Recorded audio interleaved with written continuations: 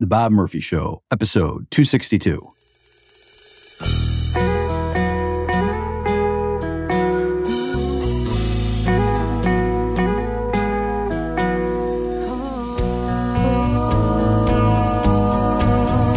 There's a tidal wave coming. What you gonna do? Get ready for another episode of The Bob Murphy Show, the podcast promoting free markets, free minds, and grateful souls. It's your source for commentary and interviews conducted by a Christian and economist. Now here's your host, Bob Murphy.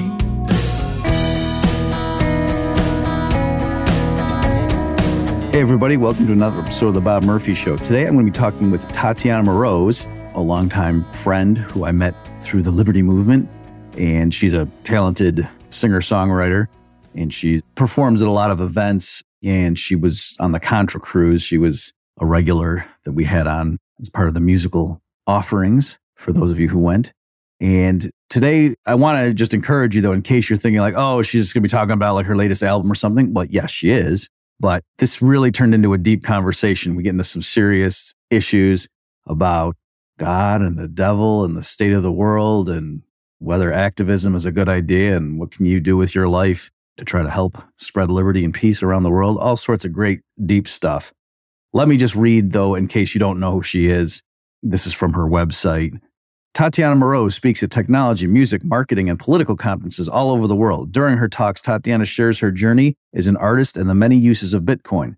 Topics range from blockchain tech, free speech, civil liberties, and creative empowerment to the Silk Road and Ross Ulbricht to prison reform and the drug war. She inspires people with the power of cryptocurrencies and teaches how Tatiana Coin, which is a coin she issued, can be adapted for other artists. Her talks are rounded out with a musical performance relating back to the causes closest to her heart.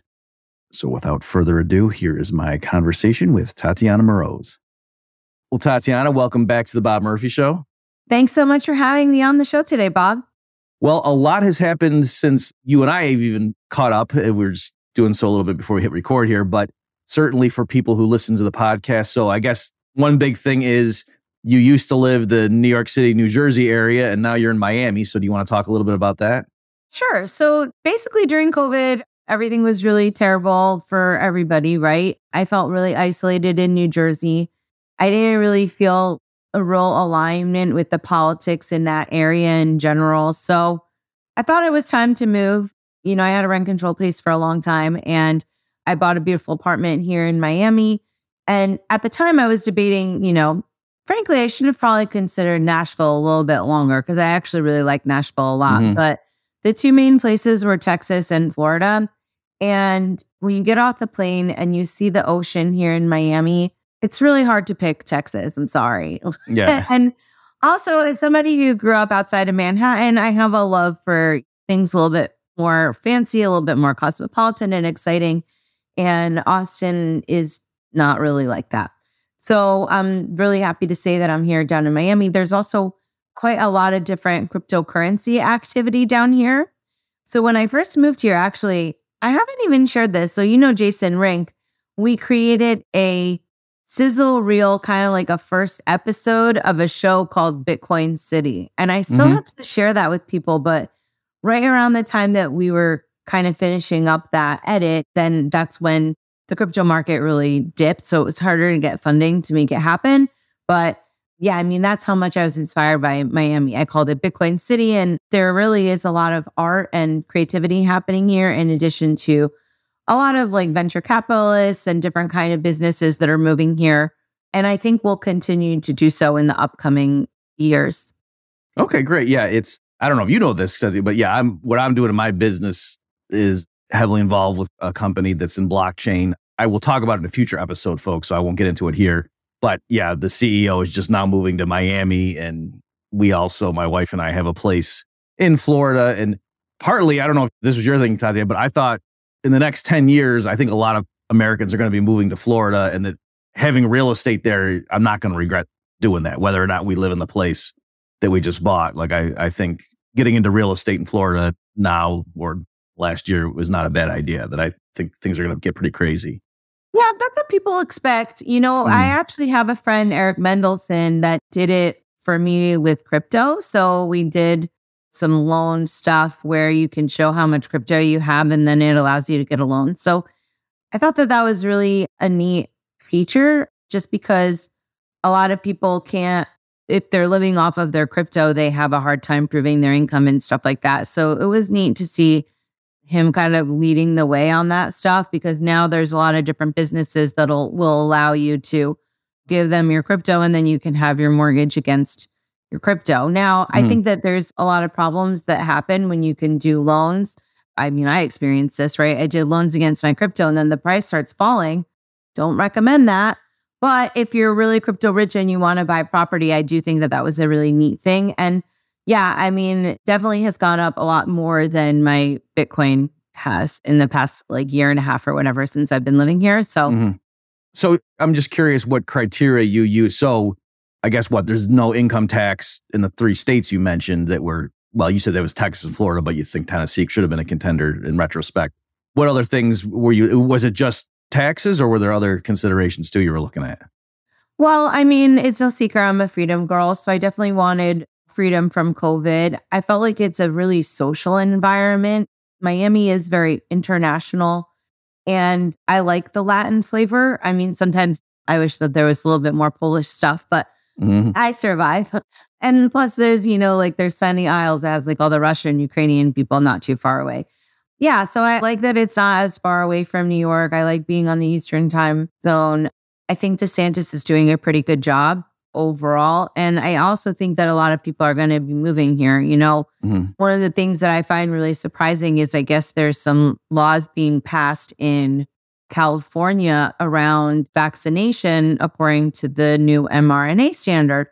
And if people don't want to take it, I feel like that's up to them, right? But now they're making it kind of mandatory. So if people are opposed to that and they're not willing to homeschool, obviously people are going to keep moving here.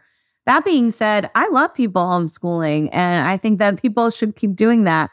Jordan Page is working on something called Firefly Education. I don't know if you checked it out, but I actually think this is really, really neat. And I don't think that you need a crypto angle, but I like the idea of pod learning and just alternatives to mainstream education. What do you think about that stuff? I mean, there's like the Ron Paul standard, right? His curriculum. But I mean, what do you think over the past few years? Has that improved? I think so.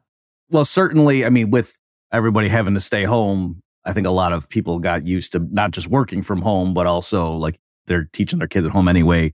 I think, plenty of parents, once they figure out the logistics of how to do that, now they're like, well, why am I sending them back to this center where they're teaching them things that are completely antithetical to what our value system is? So, yeah, I think so. Certainly the new ones that we have, people might even hear them yelling in the background. We're certainly going to homeschool them. And at least for long stretches, you maybe farm it out for a particular, someone teaching them how to speak German or something. I can't do that. So, yeah, I think that's an obvious thing to do. A lot of times I kind of troll the so-called school choice people.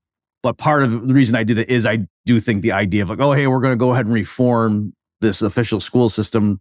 I don't think that's happening anytime soon. To me, that's, I think, as hopeless as, oh, let's just send the right people to Washington and we'll turn this ship around, baby. Like, to me, like, no, your kids, like right now, I know it's different depending on where you are. In some places of the country, it's better than others. But yeah, in general, I think if parents can figure out how to make it work financially to homeschool, that's really what they should try to do. Yeah, for sure. And also the other thing that's nice about Florida is there's a lot of Cuban people here, especially in Miami. And Cuban people really understand freedom. Like if you want to talk to people about communism, you're not going to have a bunch of people being like, oh, it's so awesome, like surrounding you. Whereas in other places, it's really, people are totally clueless about like, what is the eventual outcome of communism? Sounds really great at first. And so I've met a lot of neat Liberty fans over here. I convinced Lynn Ulbricht to move down here. So I think that was a good choice. And, she has, I think, more opportunities to make friends with the right people and to help with the Ross situation. So I don't know. I mean, everybody's moving here, don't you think?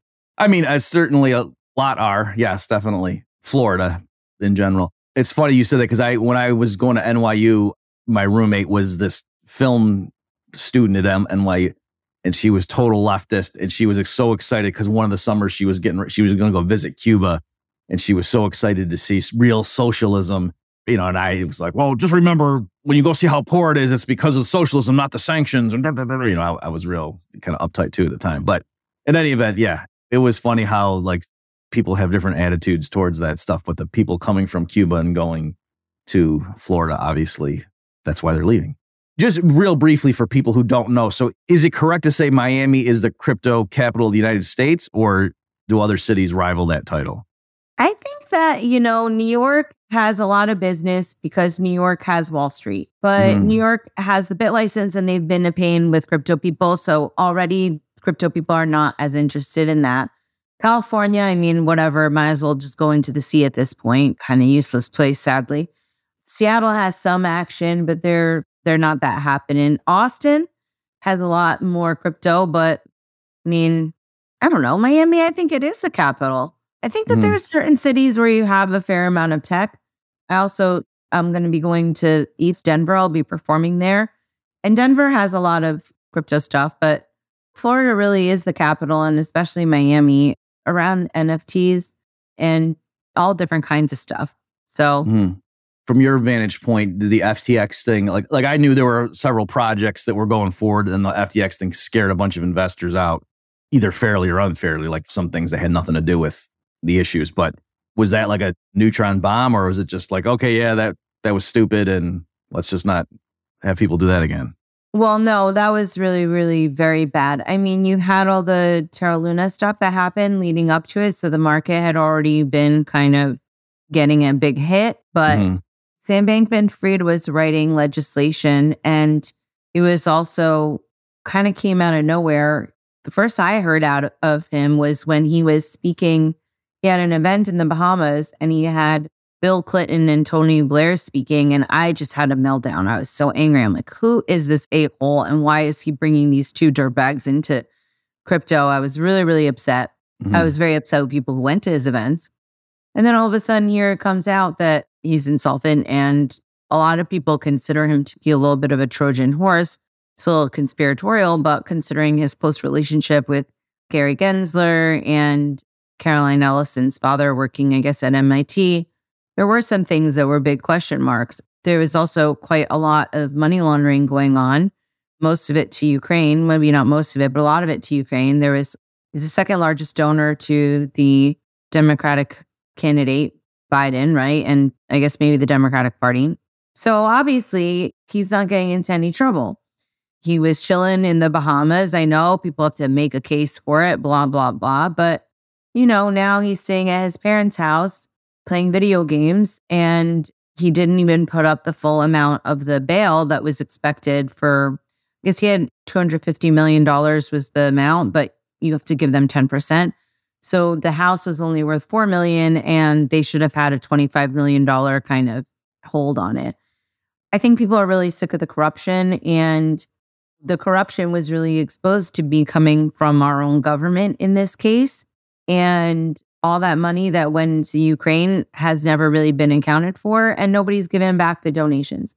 So to me, it's really an indictment of the system and just how disgustingly corrupt everything is, right? I don't think it's an indictment of crypto, but now it allows for these governments to basically try and put in stupid rules that really the rules that made this illegal are already in place, but now it becomes an excuse to try and clamp down further on crypto businesses. And I think that's unfortunate, but that will just drive business to other places as long as people can escape the long arm of the American law system.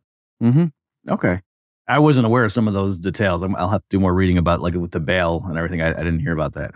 So that's... Yeah, and it's a mess. And like, it's very, very kind of like thumbing your nose in the people's faces, right? I mean, so much fraud and there's basically no penalty. And then you look at a case like the Silk Road, right? I mean, whatever, Ross never saw the light of day as soon as they clamped those cuffs on him. Obviously a very different case, but arguably there were more victims from Sam Bankman-Fried than Ross, right? There's no actual victims there. There's some people who had drug problems, but they had them before Ross came along and whatever. So yeah, Sam Bankman-Fried is really infuriating. And I mean, in general, look at what happens. You have Epstein, nothing happens to him. All those famous people that went to his island, oh, no problem. I mean, it's just consistently things are becoming more apparently unjust, and it's really hard to stomach it as a citizen and remain calm and objective. By the way, for people listening, I interviewed Lynn Ulbrich, Ross's mom, about the Silk Road trial. And so go to bobmurphyshow.com/262 and I'll give links to all this stuff. And obviously anything else that Tatiana and I bring up, but just because I think some libertarian, like they were in principle fine with that website. And so I don't need to know the details of the case, but not realizing, just how crazy, like the decisions the judge made during the trial in terms of evidentiary rules and things. Like it was just insane when you hear, and I still even, I'm sure you do too all the time, Ty, hear people like alluding confidently to things like, oh yeah, I hired hitmen to do this. And it was like, well, no, the government didn't even press that charge. They just said that beforehand to make everybody afraid to associate with them. And then they didn't even bother pressing that as a charge. So anyway. Yeah, there's a lot of corruption. And to me, there's been sort of like a deprogramming, right? Early on in my life, I learned about the Illuminati and, I had some suspicions about 9/11, whatever. But as time has progressed, it's really crazy how corrupt everything is. Like everybody's like, oh my God, I can't believe the Trump election was stolen. And I'm like, I can.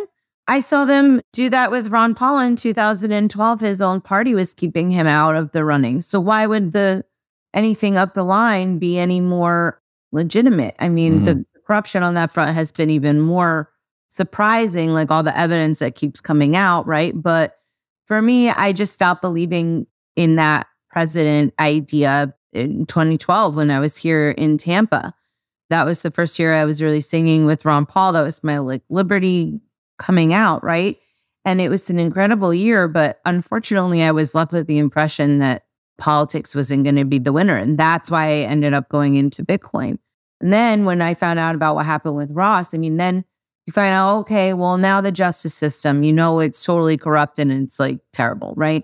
Then you have the things that happen with Snowden, the things that happen with Assange, and you say, okay, well, we have no freedom of the press. We have no whistleblower protection. And it just keeps getting worse and worse. And now it's like, surprise, Satan's probably real.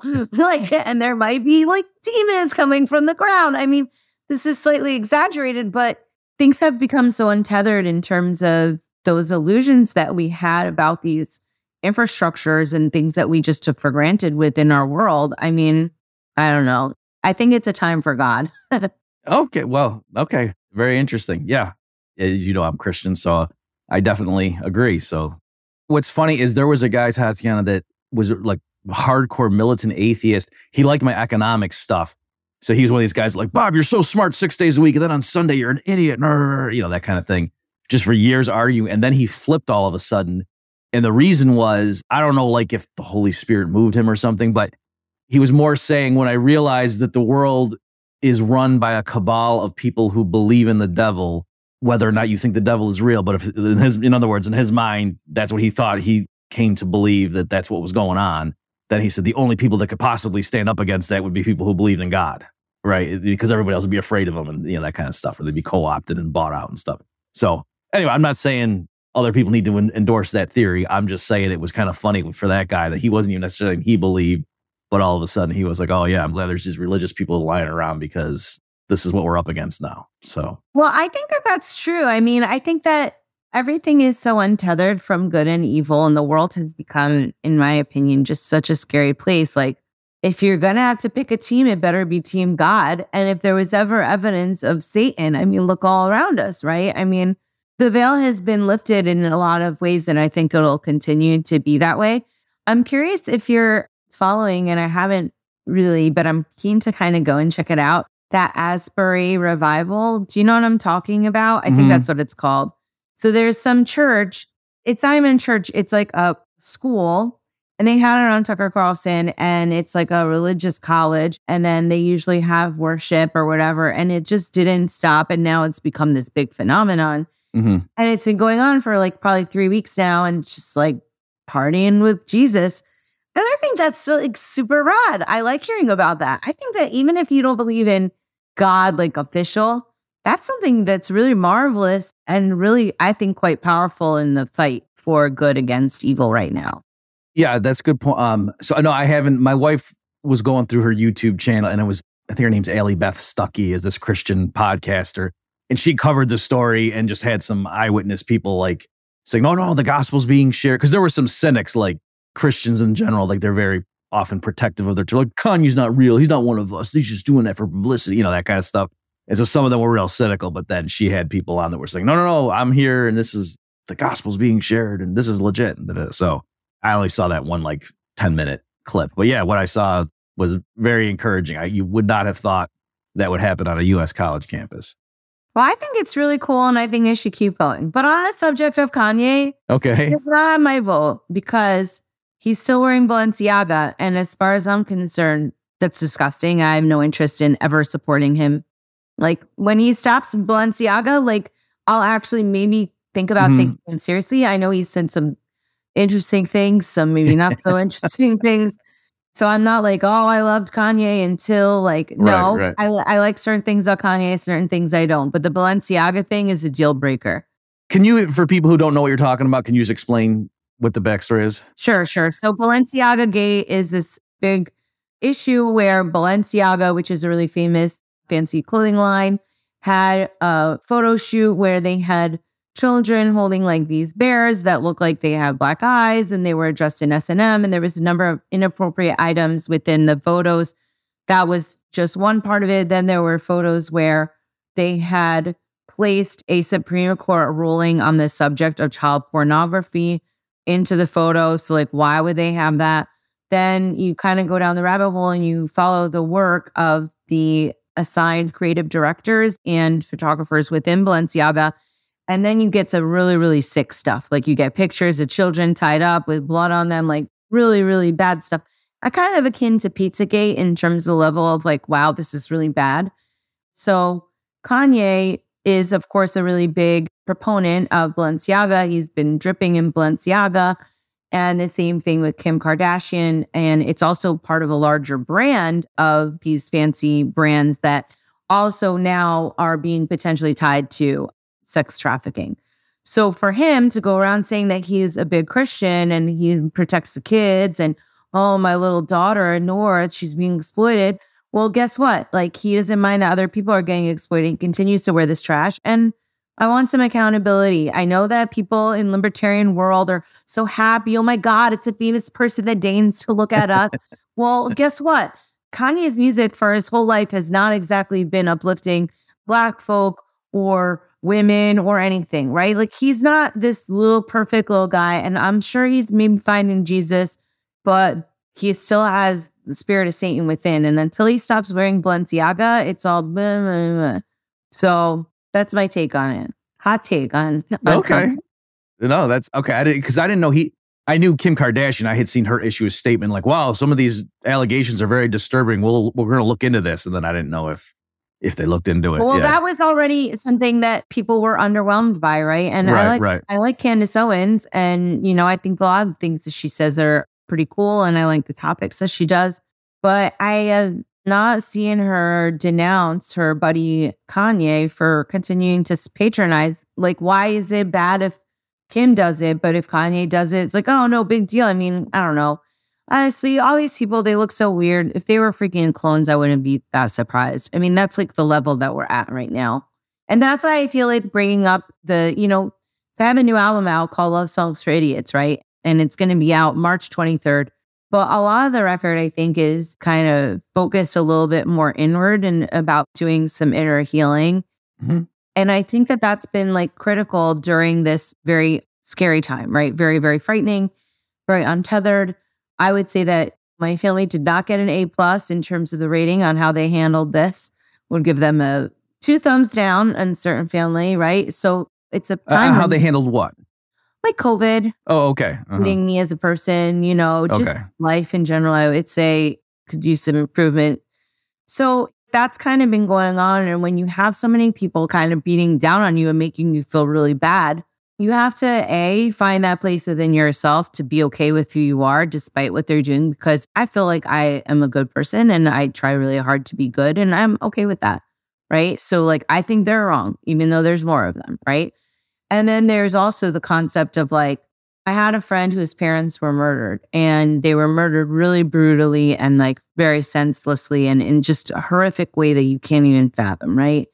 And when that happened in the darkness of COVID, it really made me wonder, like, where is God if he can let something so truly terrible happen? Mm-hmm. And all that keeps being revealed to me while there's still those brilliant flashes of like humanity, right?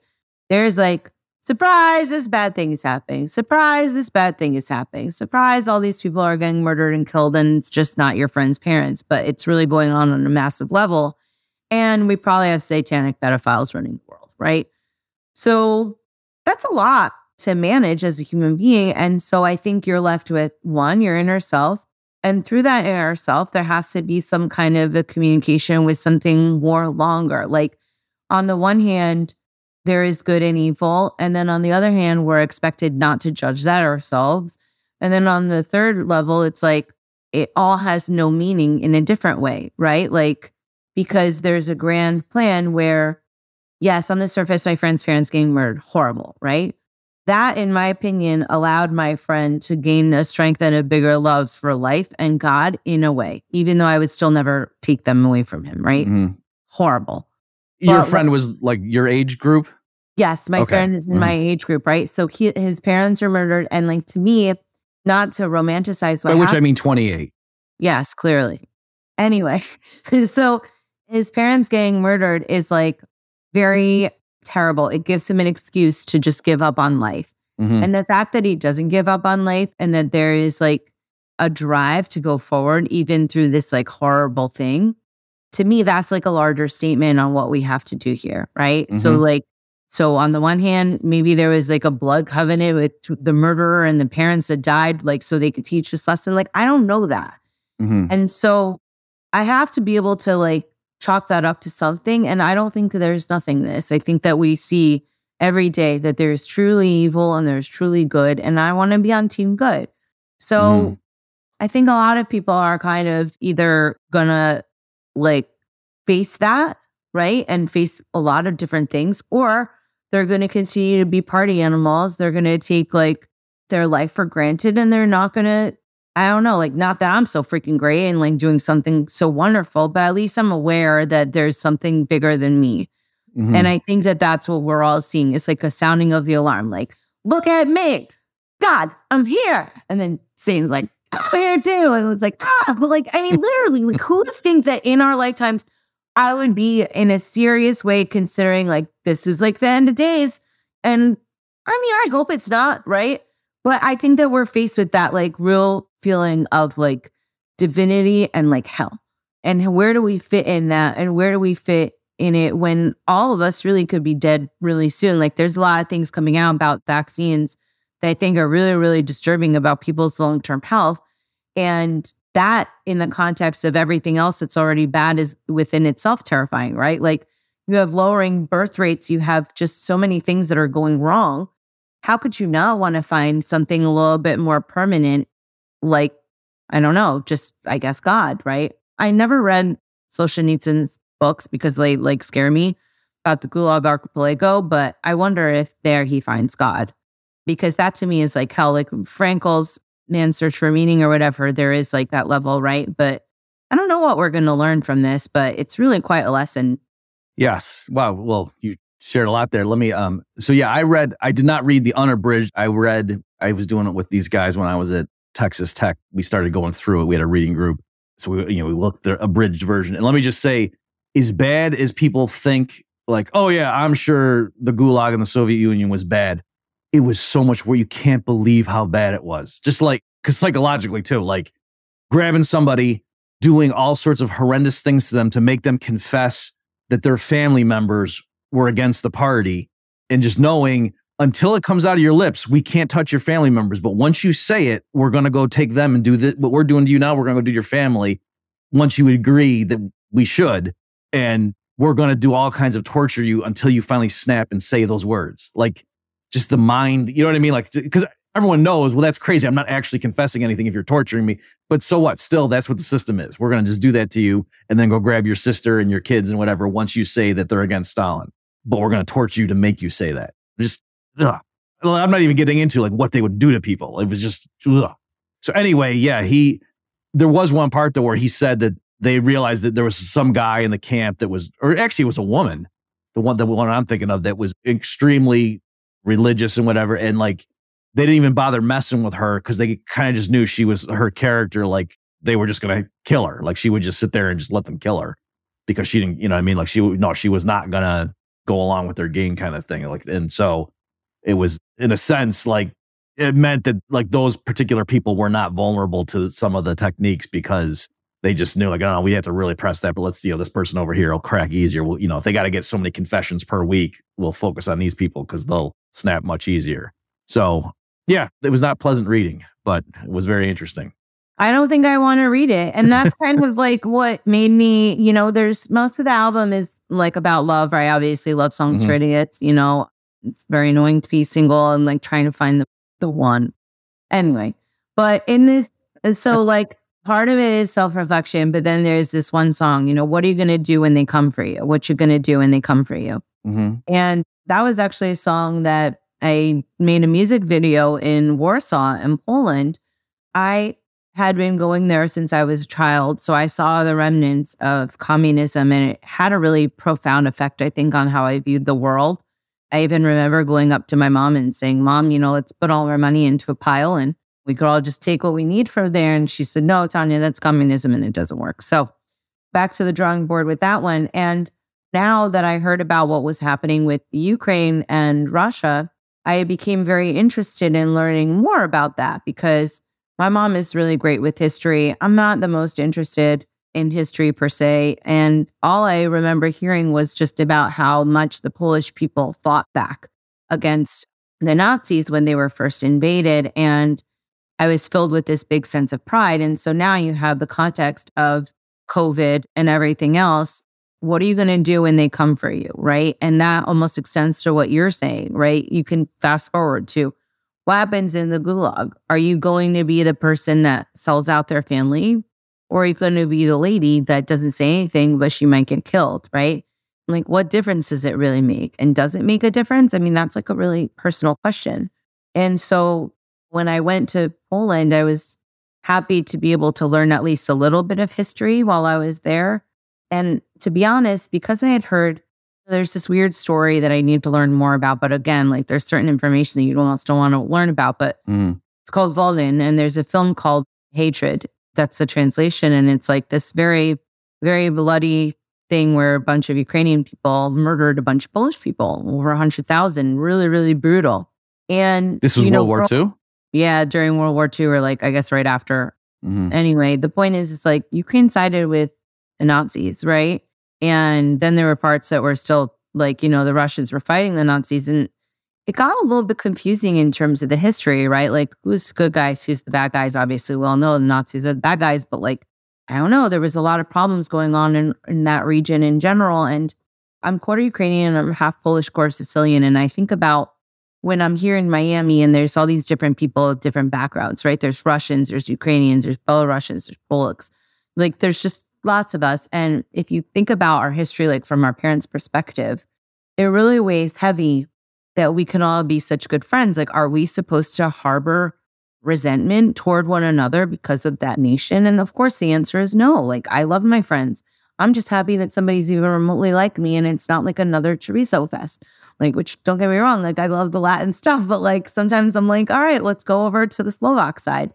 And we have a lot of stuff in common. So when I went to Warsaw, I didn't really know what to expect. So I was like, well, now there's all these Ukrainian people here. And like, are they just going to take all our jobs or, the typical thing? And those are real, genuine concerns.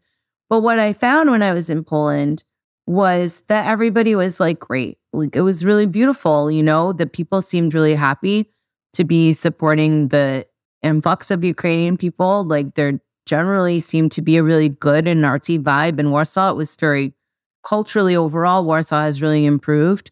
So I was pleasantly surprised. On the other side, they completely don't have any Russian news at all, which no matter where you fall on that spectrum of who is at fault or whatever, you should be able to see news from all sides, in my opinion. So I was quite saddened to see that Poland only had the side of the Ukraine represented. And knowing some people like Tone Vase, for example, he started showing me some interesting videos like Ukraine on Fire, which is a Oliver Stone movie. I mean, no friend of the right, leftist guy, Hollywood.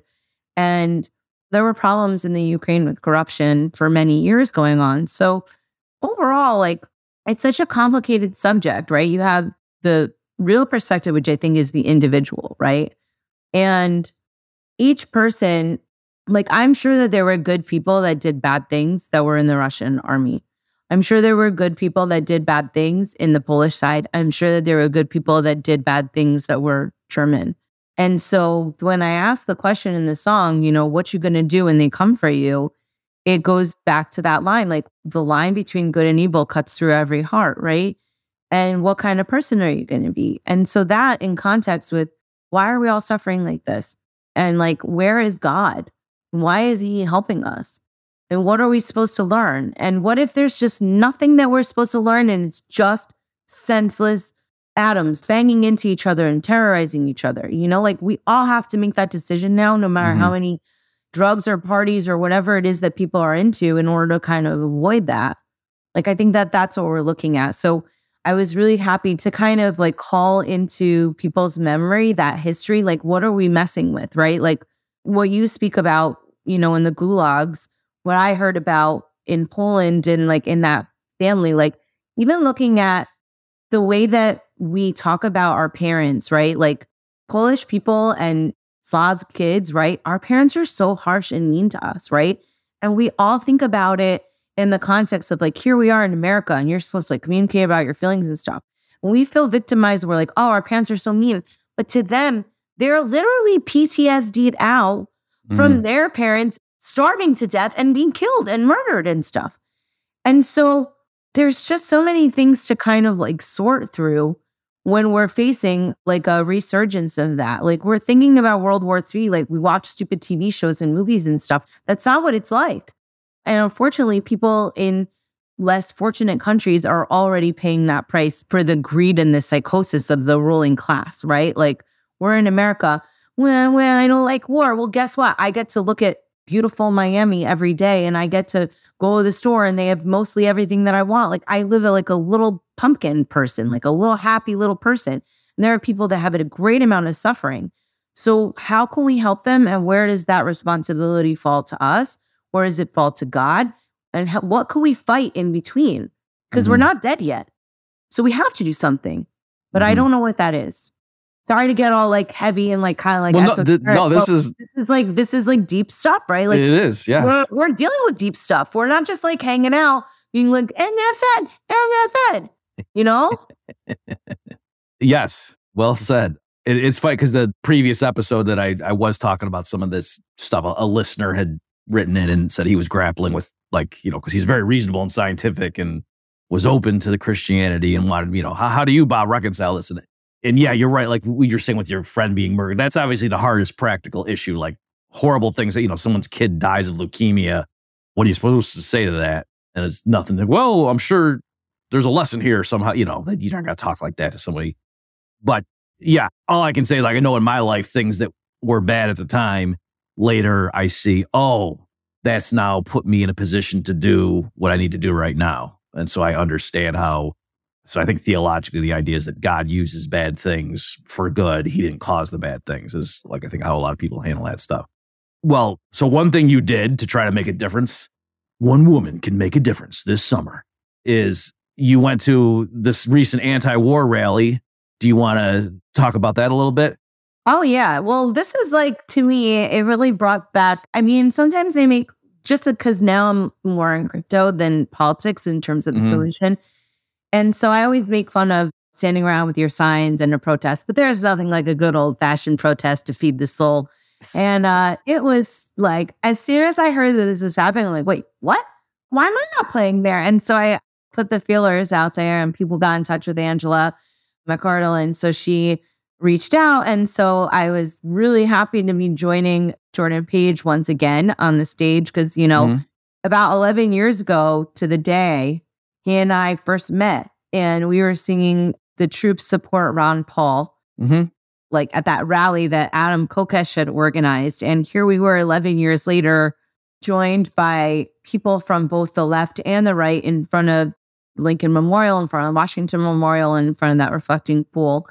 And it was totally surreal. I mean, you had Dennis Kucinich, you had Tulsi Gabbard, you had Dr. Jill Stein, you obviously Ron Paul, the best. You had Scott Horton, you had like so many different people joining us, and not just libertarians. You had the People's Party, you had just a lot of different kinds of people joined together. Mm-hmm. And as it is typical with activists, there had to be some complainers that were trying to, like poo-poo the event. But for me, I think it was just incredible. I loved being with everybody. I loved seeing everybody in person. I didn't hear anybody say anything crazy. There were some people there with Russian flags, so everybody had a conniption. First of all, I mean, isn't it in America? Aren't you allowed to fly a Russian flag if you like one? Like, yeah, okay, Russia's like in a war with Ukraine, but like, so what? Now Russians have to just pretend they're not Russian? I mean, I think that's disgusting. I was in the elevator one day with somebody and he was speaking in Russian, but I couldn't tell if it was Ukrainian or Russian. I was curious because Polish is a little bit similar and I'm just curious. And I asked him and it was like, he immediately said, oh, it's Russian, but I'm Ukrainian. And I'm like, now we're just hating on people because they're from another country that we're like in a proxy war with. Like, I think that's just horrible. I think that the Russian people also want peace, just like the Ukrainian people want peace. I think that the people are victims of horrible governments in all cases. And it was sad to see that that was such a defining characteristic. It was not a pro-Russia rally at all. I think that a few of the speakers may have some understanding for the Russian position, but so, like what? Now I'm responsible? Like, people are insane. They were getting mad saying that I was pretending to be Ukrainian. And I'm like, listen, I don't know what to tell you, but like, this is what my family's blood. Hey, hang on. Let me just make sure in case some of the listeners don't know what's going on. Because what you're getting at here is the part where I realize, okay, some of these guys really are just belly aching. So for people who don't know, yeah. So the Libertarian Party participated, like co-host or co-organized this anti-war rally with other groups that were not libertarian. And their explicit point was preventing World War III is way more important than us not getting dirty, mingling with these people who don't believe in abolishing the income tax kind of thing.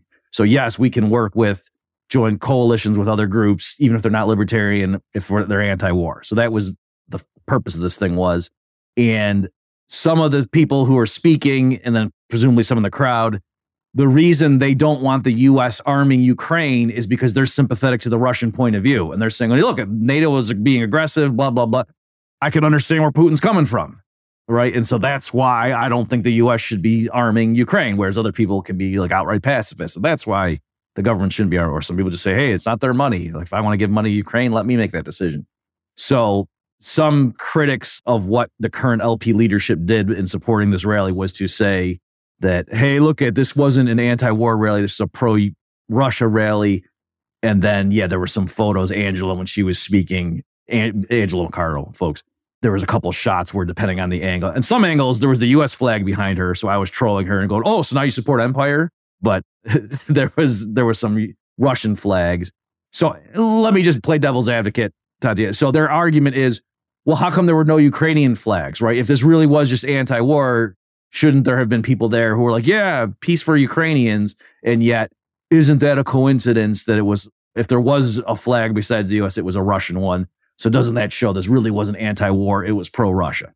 Well, first of all, Ukrainians are welcome to come. They could have brought their flags. Second of all, the Russian flag was, some people say, put there on purpose so it would look to discredit the movement. Mm-hmm. At the end of the day, everybody needs to stop crying. There's actually people dying constantly. Like, the atrocities going on over there are going to spill over, and everybody needs to just not be complaining because there's a flag there and be worried about what the actions are that, are being enabled through our reckless spending and contribution to this war. I mean, we don't even have the money. Let's say baby little Ukraine is all we should keep giving the money. We don't have the money enough. And that seems to be like one of the main components too. I mean, I don't know. Everybody, like, there was Scott Ritter, which was a speaker. I think that from what I understand, there was some righteous reasons to not want him as a speaker, some things that he had been involved with. So as far as I know, he was asked to leave or left under some pressure. So that's good, right? Because that guy had like some kind of pedo stuff in the background. So that's what people were mad about. Okay, that makes sense. But as far as political views, I just don't think that it's appropriate to be mad if somebody is not 100% on Team Ukraine. Like, who cares? All we want to do is end the wars. And not everybody is responsible for every single thing that comes out of everybody else's mouth. I mean, it's preposterous. Read the tenets. People were united by those ideas. If there's a slight difference, people are losing the important part of it. I mean, Rachel Maddow went out of her way to talk about this event. She said it was small like 6 times, and she tried to discredit it. She never once played any of the audio of anything that anybody actually said. Mm. And then in the meantime, people are getting mad saying that I'm not really Ukrainian, I'm really Russian. Like, well, yeah. So this is the part I forgot to come back to. So that's when, like, so I was, like you said, again, there's no reason to be quiet. Scott Ritter, folks, was one of the scheduled speakers. He has some convictions of stuff that is not good from a PR standpoint, at the very least. The reason I'm not going to get into the specifics is because his defenders will claim one thing. In the weeds, yes. Right. So, like, not the best look. So he was uninvited. And like I said, I have no problem. I understand why people would say, what are you doing with him on the platform? Okay, again, people, comments or whatever can get mad at me and worse, give me a high five, whatever. But where I realized, come on, guys, now you're getting out of hand, is when they grabbed you, Tatiana, like the Twitter profiles that were like just hating on the event leading up to it. And they grabbed you, like, your headshot, and put some quote that was completely innocuous about something about Hillary Clinton. Like Hillary Clinton was supporting something, and then you were about Iran, and then you were worried about are they ginning up a war in Iran? And then they were going, you know who else thinks like that? Putin or something. And it was like, okay, so they're literally using the same technique that they're discrediting you for thinking just because Hillary Clinton is against Iran, maybe now I'm a little bit worried about supporting this women's protest because I'm suspicious. And so to show how dumb that was, they were pointing out that, you know who else thinks like that, Tatiana, is Putin and the Iranian regime, which is anyway. And then you're saying they were then doubting, like, oh, she claims to have Ukrainian blood in her, but I don't think she does. Is that what the issue was? Like they were saying you were lying about your ethnicity? Yeah, they said that. And really, like, the comeback would be like, well, Ukraine was never really a country and it's always been part of Russia. Oh, and then they like cry. But I mean, I'm not going to make that argument because I don't know it that well. But I mean, there is that, right? Like, I mean, Russians and Ukrainians have been family for thousands of years. Like, this isn't something new. So I don't know. I mean, as far as I know, I'm Ukrainian, but the accusation, what difference does it make what my blood is? I thought that we're against racism. And I just think the whole thing was really kind of gross from that perspective. And I had a quote unquote friend. I wouldn't say he's a friend. I had a colleague, whatever, somebody I'm friendly with, really attack me online and say, oh, you're associating with all these people. And I was like, listen, you're Ukrainian. You're under 65. You like this war so much. Go ahead. Go fight. Come on, big mouth. Like, I don't understand why it's okay for like all of these poor young men that can't afford to get out of Ukraine being basically rounded up on the street, handed a gun and given a 4-hour life expectancy. And that's okay. But everybody else is like, oh, I'm a blah, blah, blah, blah, blah online. Like, shut up. So it's a very complicated situation and everybody is still learning from each other. But the assumption that we're all there to cause ill really was, the only damper on what was actually an incredible event.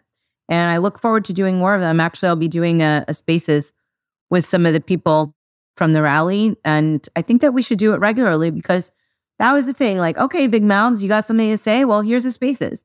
Why don't you tell me what you think we should do? Instead of just complaining with your little keyboard. So, okay, so from your perspective, the action being there, you were glad you went, and it was a successful event in your view. Yeah, I think it was a very big success. We had, I don't know, between 3,000 and 5,000 people, I think, over the entirety of it. I would say around that range. So that's good. I mean, I feel like it could be a little bit more considering all the stupid people that show up for the, the pussy hats, but whatever. I mean, it's a start. Sure, women's rights are so much more important than, I don't know, living to see another day. I don't know. Not to say like anything against the women. You go, ladies. But I'm just saying like the level of priority that people put for protests versus something that I think is far more important. There's really a weird disparity there. I'm still trying to understand. Okay. And then I guess have you for a few more minutes here. Do you want to speak? I know you had mentioned that just in general, you think you chose wisely that crypto and, blockchain technology like that, in your view, is a much more productive thing that liberty-minded people should be focused as opposed to like trying to win at the political game. Is that a fair statement? Yeah, I don't care about politics. I get it. People like it on a local level. But the reality is that it's like upholding a system that's not really going to like make us free. There's no incentive for the overlords to give us back our freedom. The only way that we're going to get it back is through taking it back. And there's been a lot of scams, a lot of sketchy stuff in the crypto space. But at the end of the day, Bitcoin still remains an option for people that don't have any options. And so I think that it's much more effective to hit them where it hurts. And the financial system is how the beast derives its power, right?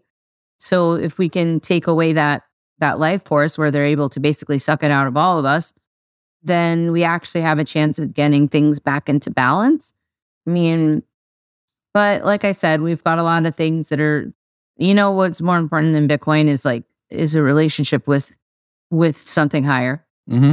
Because all the Bitcoins in the world will never buy back your soul. I mean, you flip it around with that old Masters of War song, but people in Bitcoin have become just as tempted with that ching, ching, ching in the pocket, right? We like that feeling. I like being rich. I don't like being poor now. And I don't know, we're not going to find our salvation in Bitcoin, on a more deep level, but on an earthy level, keep that coin coming. And I think that community has really given me a lot to take strength and solace from, because I just found politics is so pointless after a while. When I got into Bitcoin stuff, I just felt okay, well, now I'm actually doing something and it gives me a little bit more motivation to keep going. But, sometimes I get really bored of the Bitcoin stuff. And now I think it's just a little bit of me time. And I don't know, I think that's important too.